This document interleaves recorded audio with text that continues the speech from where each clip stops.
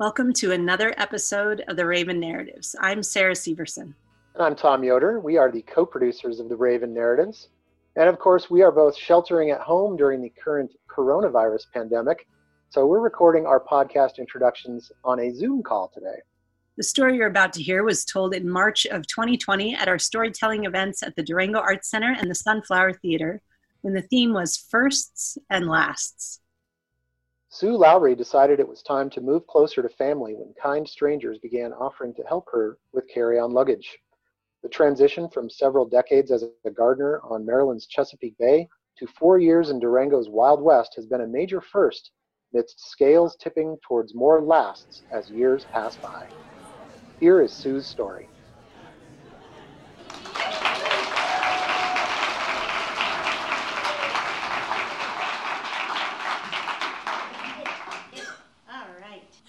This is my date. His name is Mike.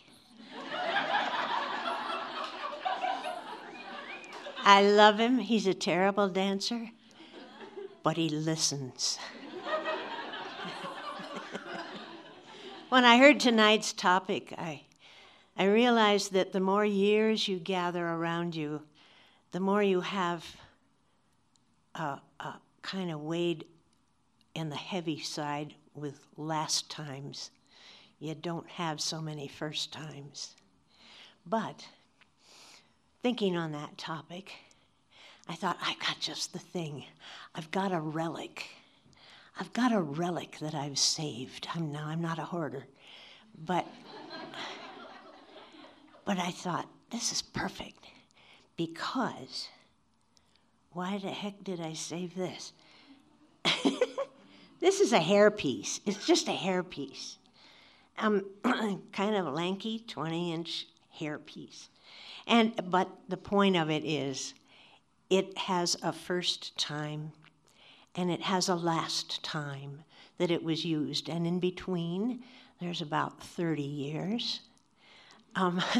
So I thought, yeah, that's worth telling. But I have to give you, of course, the backstory a little bit here. Let's go back to the beginning of the 60s. And my then husband and I were living in White Plains, New York, while he was finishing his classes at Columbia University. Let me tuck away my squirrel here.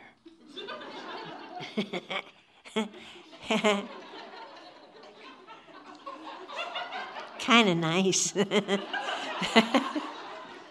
Anyway.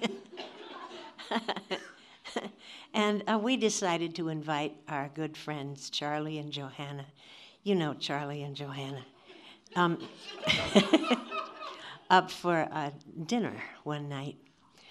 And the conversation got around to the fact that I was looking for a job in the city, and Johanna said, "Ooh, why aren't you in commercials?"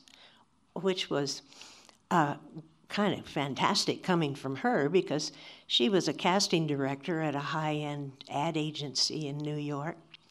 So I thought, well, okay.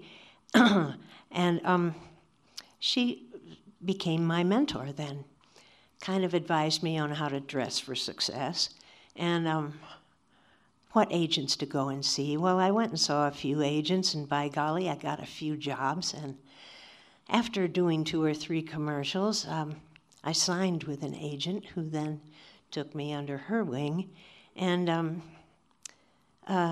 told me to go to get a little cosmetic dental work done, get a hairstyle that would be competitive, get some great headshots.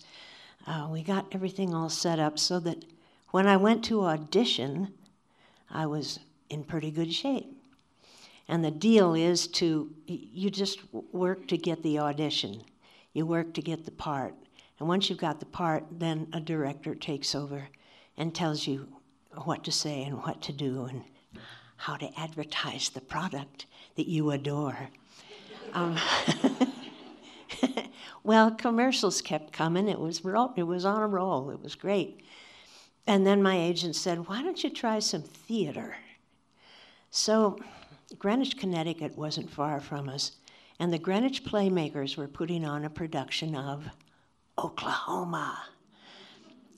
Well, I went and tried out, and I got the part of Ado Annie. Ah, yeah, what a part. She's kind of comedic, she's kind of wise sometimes. Most of the time a total airhead, which I could play very easily. Um, and that is when out came, Ado Annie needed braids. I didn't have braids, but I had a hairpiece. So this, in a different configuration, became 2 wonderful braids for Ado Annie to prance around on stage. That was the first time I was in a professional show with a great, wonderful orchestra, and the first time the hairpiece aired itself on stage. And I learned so much in that time. That was really when I learned to act. And my teachers were all the cast, who were professional actors and actresses who liked to keep up their acting chops by going to community theaters around New York while they were waiting for the big hall in the city. And I remember that the process of learning to flesh out a character. It's really wonderful. You can talk about it intelligently about what you're going to do, but having it happen through your body, actually, feeling yourself becoming, not acting that person, but becoming that person. And then realizing that that person is just one cog in this little wheel, the whole cast. And the thing that matters isn't that one person you are. The thing that matters is the play. And you each give yourself, the play is the thing. Learning that from the inside out is fantastic. And I wish everyone here could be in an acting class. It's a great thing that serves you on the street. So anyway, we'll fast forward from Ado Annie was a tremendous success. That also was the first, the only, and the last time I was written up in the New York Times. Yeah! And the thing about Ado Annie that was so cool was that she was the girl who couldn't say no. You remember that song? I can't resist a Romeo in a sombrero and chaps. Ooh, just when I sit on their laps, ooh, something inside of me snaps. I can't say no. Yeah.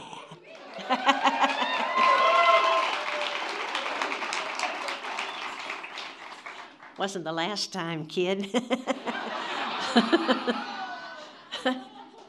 Anyway, it seems sacrilegious to just sort of leapfrog over the next 30 years because as soon as Don graduated from Columbia, we focused on his career and left New York. And Don became a boat builder on the eastern shore of Maryland. That's another story about why you go to Columbia University to be a boat builder. It makes sense once you, but anyway, that's what we did, and I launched a couple of kids. We have a son who lives in Santa Fe and a daughter, Annie Williams, who used to live in Mancos, moved to Durango, and that's kind of why I'm here. So, okay, we got through that big pivotal part of life and landed in a divorce. And talk about fleshing out a character. You got to completely reinvent yourself, you know. Who are you going to be now? So I became a landscape gardener. That's how I put bread on the table. And but the Muse, during those 30 years, I did a lot of community theater and really launched the idea of theater in the schools, which had never existed there. and directed a lot of plays. But then after the divorce, I went into this landscape gardening business. The muse was wanting. And I saw an ad in the Baltimore Sun that said, Maryland Traveling Repertory Theater wants actors and actresses. Well, so I signed on, and the first thing we did was I was Malin in Steel Magnolias. And then we decided to do the Annapolis Dinner Theater. They wanted to do a musical, and they decided to do Oklahoma. Yeah. So out came Annie's braids. Yeah. And I was not an ingenue. That ship had sailed. So we rolled up the braids and put them on top of our head, and and we became Aunt Eller. The other end of the spectrum. And that was the last time that this little old hairpiece, which I keep because it reminds me of this story. I can't wrap it up yet. No. Anyway, that was the last time this appeared, except for tonight, of course. But from all of that acting experience, I'd just like to conclude with a story that kind of makes the point of acting is something we all do. We all have to flesh out our characters all the time. How many people have you been in your life? And when I was in a time when I just felt overwhelmed, it felt like I was in quicksand. Life was just swallowing me up, and I didn't think I could think right or make good decisions. I had this incredible dream. I had a dream. Went into for an audition, walked into the theater, was carried away immediately to costumes, trussed up in an Elizabethan costume, sent downstairs to backstage, and I looked out on the stage, and the house lights were down, the stage lights were up, and I was supposed to go on, just like that. I had no idea what the story was. I didn't know who I was. I didn't know how I fit, what I was supposed to do. Had no answers. I was filled with fear and frustration. And I saw over there a man dressed in an Elizabethan costume, and he was reading a script. I thought, oh. So I went running over and said, what's going on? How do you do things here? Who am I? What's the story? What do we do? He just turned slowly around, gave me this wonderful kind of benevolent smile. He said, you don't get it, do you? I said, no, I don't get it. And what he said, I'll never forget it.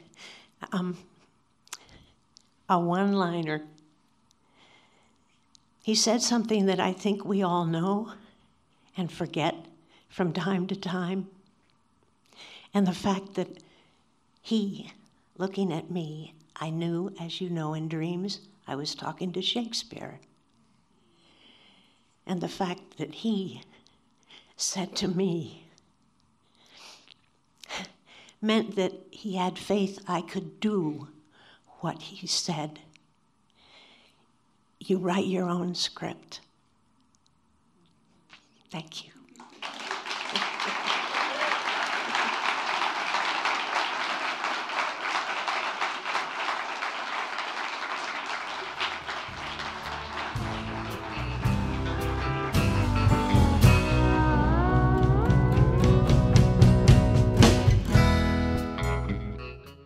Thank you, Sue, for telling that story.